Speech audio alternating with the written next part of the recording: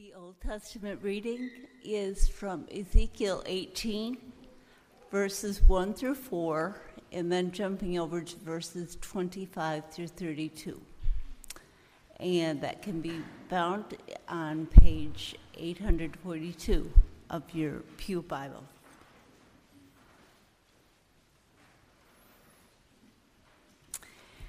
Ezekiel 18. The word of the Lord came to me. What do you people mean by quoting this proverb about the land of Israel?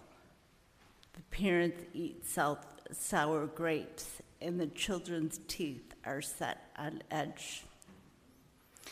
As surely as I live, declares the sovereign Lord, you will no longer quote this proverb in Israel. For everyone belongs to me, the parent as well as the child. Both alike belong to me. The one who sins is the one who will die. Then over to verse 25. Yet you say, the way of the Lord is not just. Hear, you Israelites, is my way unjust? Is not your ways that are unjust? If a righteous person turns from their righteousness and commits sin, they will die for it. Because of the sin they have committed, they will die. But if a wicked person turns away from the wickedness they have committed and does what is right, and does what is just and right, they will save their life. Because they considered all the offenses they have committed and turned away from them, that person will surely live. They will not die. Yet the Israelites say, the way of the Lord is not just. Are my ways unjust, people of Israel? Is it not your ways that are unjust? Therefore, you Israelites, I will judge each of you according to your own ways, declares the sovereign Lord. Repent, turn away from all your offenses. Then sin will not be your downfall. Rid yourself, rid yourselves of all the offenses you have committed, and get a new heart and a new spirit. Why will you die, people of Israel? For I take no pleasure in the death of anyone, declares the sovereign Lord. Repent and live. This is the word of the Lord.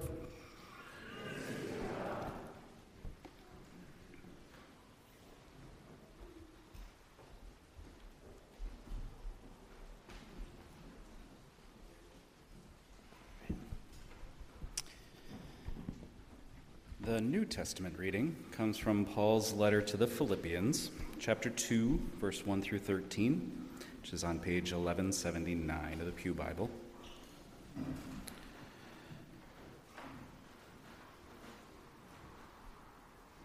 Therefore, if you have any encouragement from being united with Christ, if any comfort from his love, if any common sharing in the Spirit, if any tenderness and compassion, then make my joy complete by being like-minded, having the same love, being one in spirit and of one mind. Do nothing out of selfish ambition or vain conceit. Rather, in humility, value others above yourselves, not looking to your own interests, but each of you to the interests of the others. In your relationships with one another, have the same mindset as Christ Jesus, who being in very nature God, did not consider equality with God something to be used to his own advantage. Rather, he made himself nothing by taking the very nature of a servant, being made in human likeness. And being found in appearance as a man, he humbled himself by becoming obedient to death, even death on a cross. Therefore God exalted him to the highest place and gave him the name that is above every name, that at the name of Jesus every knee should bow, in heaven and on earth and under the earth, and every tongue acknowledge that Jesus Christ is Lord, to the glory of God the Father. Therefore, my dear friends, as you have always obeyed, not only in my presence, but now much more in my absence, continue to work out your salvation with fear and trembling. For it's God who works in you to will and to act in order to fulfill his good purpose. This is the word of the Lord.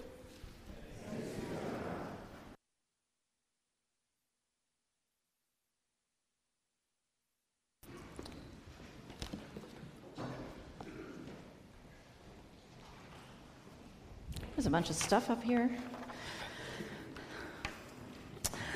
Good morning, Sherman. It's like way emptier in here when the kids go downstairs. It's shocking. So this morning we are going to talk about power. Philippians 2 is such a beautiful example of what power is. So different than how it's understood in the broader world and even often how we understand it in the church. The most well-known part of Philippians 2, starting at verse 5, is a description of how God uses power. And verses 1 through 4 encourage us to do likewise, to use power as Christ did, not as the world does. Verse 5 says this: Christ, being in very nature God, did not consider equality with God something to be used to his own advantage. You could translate that, he did not consider equality with God something to be grasped. Already, this should be shocking. We tend to grasp at things that we don't have, more status than we already have, control over things and people that aren't ours to control. But Jesus had all the status and all the power in all of creation, over all of creation, and he didn't feel like he needed to hang on to that. Instead, the text says he made himself nothing, becoming human, taking the form of a slave. We've gotten so used to texts like this that sometimes they can just go right past us, but it's actually kind of amazing. I know when preachers try to explain this, they always talk about, like, imagine if the president, and that is super cliche and totally I'm going to do it right now. Because I was kind of impressed that last week Biden joined that labor strike. I know none of the details, so don't get mad at me if there's something messed up about it, but I was kind of impressed that he joined the labor strike. But then you always wonder, would he do it if it also didn't look good to the people who would vote for him? Like, was it also kind of about his own power, even as he lent his power to this labor movement? But that, humbling, doesn't even come anywhere close to what Jesus did. I mean, would Biden ever become one of the auto workers, work on the line with them, or maybe for anywhere longer than a photo shoot? Or maybe would he trade paychecks with them just for a year? Jesus came down farther than we can imagine in the incarnation. And he didn't even come as one with human power, but one in dire straits, a poor refugee baby born in a barn. And then the text says he went even further. He went as low as he could go, and then he kept going down. He humbled himself to become obedient to death, even death on a cross. The most humiliating death there is, devised in order to humiliate. A drawn-out public execution, public entertainment. One theologian said that he went from the humility of the incarnation to the humiliation of the cross. And Paul says, in your relationships with one another, have the same mindset as that. Because that's what power was meant to do. This isn't just Jesus decided that this time he would do it this way. God doesn't change. And Jesus is the clearest revelation we have of God, the perfect image of the invisible God, Scripture tells us. It is how Jesus used power. If it is how Jesus used power, then that means that's what power is. That's what it's for. Every created thing can be twisted into some destructive version of itself, and power certainly has been. And this passage asks us to change our mindsets around power, to have the same mindset as Christ, and to let our relationships be changed by how we use power in them, to return to who we are and to what we are made for. Jesus, not seeing equality with God as something to be grasped, stands in stark contrast to Adam and Eve in the garden. The first sin is exactly the opposite of. I thought my mic went out, but I think we're okay. The first sin is exactly the opposite of Philippians 2. Maybe every sin ever since then has been as well. In Genesis 3, when the woman says to the serpent, we're not allowed to eat from the tree or we will die, the serpent says, you will not certainly die, for God knows that when you eat from it, your eyes will be opened and you will be like God, knowing good from evil. No, Eve, you will be like God. And so humans grasped for undue power for the first time. And it led for them to hide themselves in shame and fear. It led to broken relationships in every direction. It led to all creation being subject to frustration. The whole thing suffers because of human grasping after equality with God. And here is Christ, God himself, using his own enormous power for the sake of those he loves, calling us to do likewise, calling us back to who we were intended to be. When Tony and I went on a Sankofa bus trip a few years ago, some of you probably remember, it's a bus trip through the South that explores some of the kind of historic sites and basically racist American history. We had a lot of conversations on the bus about anti-racism and whiteness. At one point, a black man asked at the front of the bus, he wanted to know, how do white people talk about power? And the conversation that followed was really interesting. White people tend to not talk about power. Or in Christian context, sometimes we talk about power as if it was, like we talk about getting rid of power, as if it was a bad thing in and of itself. But I learned that day that that's not quite right. Black Christians talk about power very differently. Because when you don't have the power to do the things you need to take care of yourself or your family, or to walk through the world safely, then you need to get power. And it's not wrong to want that. I just had never thought about that because I have always had the power to get the things that I needed. I haven't had to think about it. So we have to be careful how we talk about it. It's not power itself that is the problem. Power is God-given. The problem is an inequality of power, the hoarding of it. When some have loads of power and others don't have the power to do the things that they need to do to survive, then things need to change. When systems are set up to disempower and dominate rather than to liberate, these are misuses of power. It's not what it's for. And so it's not surprising then that it leads to discord and destruction. Power is meant to lift people. And Jesus used his power, and he used it not for his own advantage, but for the advantage of others. He used his power to get down low so that others could flourish.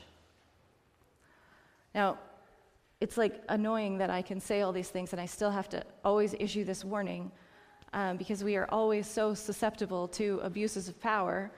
And there is a lot of power in saying God said or the Bible says.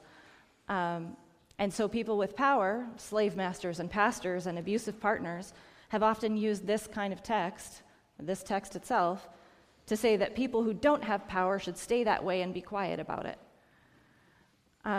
That's so ironic and also totally unsurprising that people would use this text to dominate others.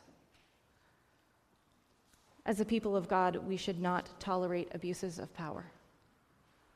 Christ had power and used it for the sake of others, and so we look to the ways that we have power, and we ask how we might give up the advantage for the sake of others. We don't look at those with less power and say, you should quit whining. Those of us who have power in any given situation actually need the less powerful to speak up, to show us how we are misusing our own power. Because for whatever reason, power seems to blind us. Often we just can't see it. Like yesterday, I was at Oscar's soccer game, and I remembered last week someone was saying that Oscar's team seemed bigger than the other kids' team. And I hadn't noticed. And you worry about this stuff as a parent because you don't want your kids to get hurt by the other, bigger kids who are just playing the game. But I hadn't noticed the sizes this year. So yesterday I looked around the field, and sure enough, it looked like almost every kid on Oscar's team was a full head taller than almost every kid on the other team. And we had been on the other end of that in past years, and I had noticed it right away. I always see it when my kid is the one who's littler. But I didn't see it this year at all. It's amazing how quickly we forget. A lot of the work that have done around anti-racism has been about learning about power that I can't see. But usually that people of color see very clearly. I was at this one, I was in this one conversation about white privilege.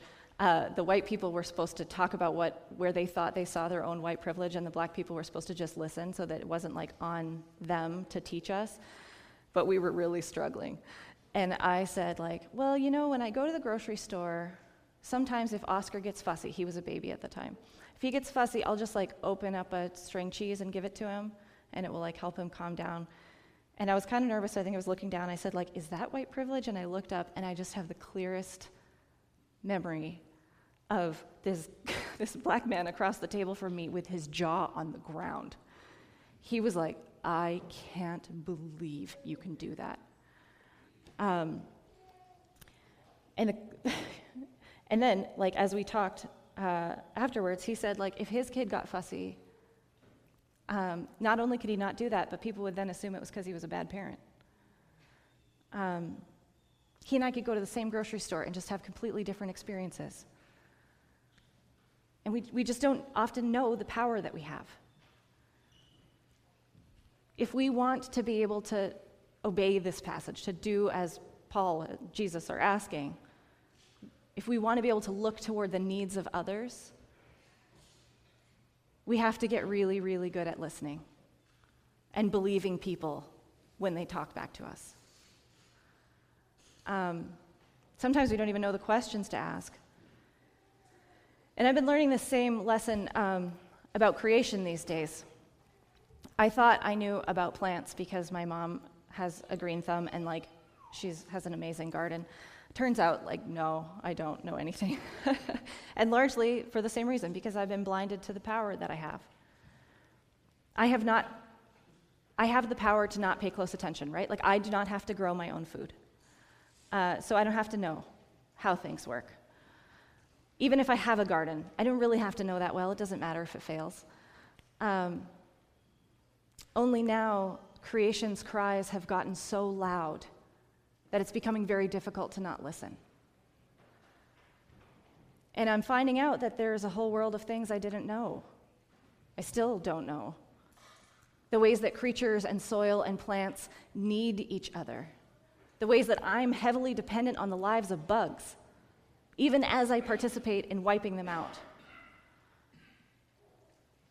Paul is talking about how we behave in relationship to one another, but the same should extend to how we behave in relationship to God's good creation. Do we dominate it? Or do we get down low so that it can flourish? And sometimes getting down low, part of that is learning.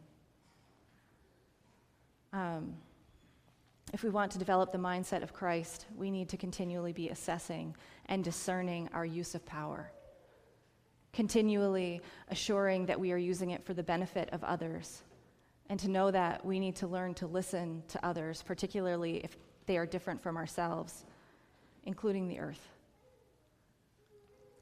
The mindset of Adam and Eve just comes a lot more easily to us. And no matter who you are, you have power. Right? It's located in your home and your pocketbook and your skills and abilities, the color of your skin, how white and straight your teeth are, your emotional displays, how loud your voice is, how big your body is, your gender and sexual identity, your status, your job. It is all over the place. You have power. And every day you get to choose how you will use it. You have power even just as you enter a room. Right? Some people put a whole room on edge just by walking in. Others bring joy and ease. Tony and I have this mentor named Dick Claver, and I remember being shocked by his presence. When he walks into a room, it feels like everyone in the room calms down. It's amazing. He has such a powerful presence, but one that makes it easier to be yourself. Easier to be in whatever situation you're in. It feels liberating. And I asked him about it once, and he said it is because he has spent so much of his life giving his anxiety to Jesus. He has learned to trust Jesus. And to trust someone is to give them power. He learned to give his power to Jesus. And it is evident when you're in his presence. You all have power, and every day you get to choose how you will use it. Will you lift others up, or will you push them down? Will you share it, or will you hoard it? Or share it and hoard it for yourself? Or, oh my gosh, will you share it, the power, or will you hoard it? Will you even know the difference between the two? The Safe Church office in the denomination has a great section on their website about abuse of power. They say the misuse of power is at the heart of all abuse, but power that's used like Jesus multiplies and leads to flourishing and life. This is a quote. It says, "We simply cannot reflect our Lord when we misuse the power that he has given us, or when we allow abuse to continue in our midst. We are called to follow the way of Jesus."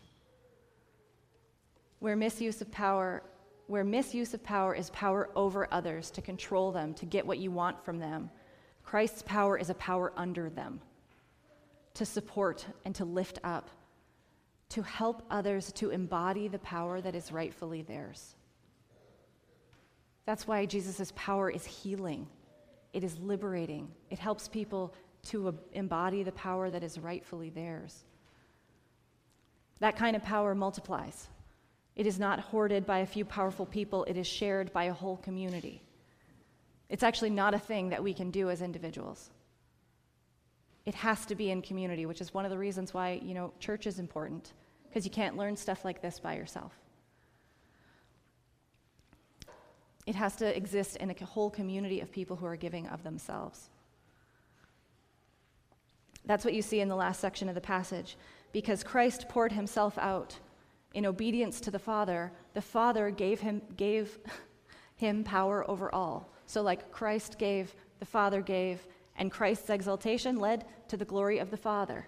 There is this kind of back and forth in it all, and each part lifting the other up. That's the life of the Godhead. That is the three persons of the Trinity, constantly giving of themselves to the other. That is the divine dance of love, and we are invited into it by giving of ourselves for the sake of others, just like Christ did, and trusting one another to return the gift, and ultimately trusting that God will continue to pour out for us. This isn't an individual thing. This letter was sent to a community, asked a community to embody it. I think that's why we get into so much trouble of like, oh, now I'm dying because I've given everything. Because we're thinking it's all on us as an individual. Jesus' gift of himself ended in death because of the abuses of power all around him. Right? It was the sin of others that let him go all the way to the bottom. And so sometimes our gifts are draining for us, because it's true that some people will take forever and ever. They will take everything. And so in trying to live this out, we support one another, and we trust that God will support us too. This is a community. This is a thing of a community. But of course, as individuals, we have to make these decisions too, and we make these decisions all the time. Like right now, there are a bunch of volunteers in nursery and praise and play and children in worship, and they have chosen to give of their power this morning. They could be up here, but they have chosen for this hour to use their power to allow others to attend the service and also to bless those kids. Part of what they're doing right now is using their power to give power to children. Their presence and attention becomes another voice in each of those kids' lives saying, you are worthy of love. God loves you. And that will become power for them as they grow up. It will become confidence. It will help them to keep themselves safe. It will help them to make wise decisions so that they will not treat themselves as worthless, because they will know otherwise. Because people have chosen to give power to them this morning. And that's the test of whether or not we are using our power well. Is it leading to flourishing, or is it leading to languishing? To life or to death? And so we ask this about our homes and our offices, everywhere we inhabit. It is nowhere clearer that we have abused power than in our relationship with creation. It is crying out. On their native plant tour last week, Dave Warners mentioned that planting native plants is an act of decolonization. I had never heard that before. But here's what he said. He said, like, European settlers came to this country and they didn't look around and say, how can we fit in here? Instead, they dominated every space, all the people, the culture, and the land, bringing European plants and making a landscape that looked like what they were used to, what felt comfortable for them. And that is part of the reason that the earth is dying, because we have brought this same mindset to the land. Cutting down trees, planting lawns, designing gardens with plants that don't belong here, while suppressing the ones that do belong here, and the earth is sick because of it. He said, this whole place wants to be a forest. Plants can teach us, if anything, plants can teach us how to use power. They have power too, and all they do is share. Allowing the plants that belong here to return would mean that the water would get healthier, and the air would get healthier, and the bugs and the birds and the other animals, including us, would thrive. Because plants are so good at sharing. They are obedient to this passage. But will we listen to the cries of creation? We have power. What will we do with it? Christ has shown us in this most drastic way what life-giving power looks like. It looks like sacrifice for the sake of the other. It looks like support and humility. This constant giving is who God is. Jesus gave us everything so that we might flourish and live. And he continues to share his power with us by giving us the Holy Spirit, by teaching us what it means to be holy and be in right relationship, by showing us what power is for, and by inviting us into the work of renewing all things. It is who God is, and it is who we are. It can be difficult to let go of advantage, but we can trust that even as we give up power for the sake of others, even if we go all the way down like Jesus did, at the bottom there is resurrection, reconciliation, and new life, just like there was for Jesus. Because even as you use your power for others, God uses power for you. Let's pray.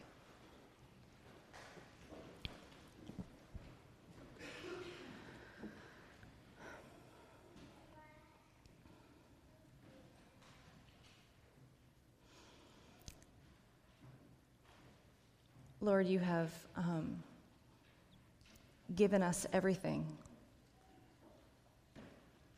all that we know and all of the goodness we experience and the air we breathe and the soil and our own bodies. in our own hearts and minds, you have given us everything and then given us more to restore this thing to new. May we join you in that good work. And Lord, would you open our eyes to the places that maybe we need to adjust the ways that we are using power, and call us back to that mindset of Christ. In Jesus' name, amen.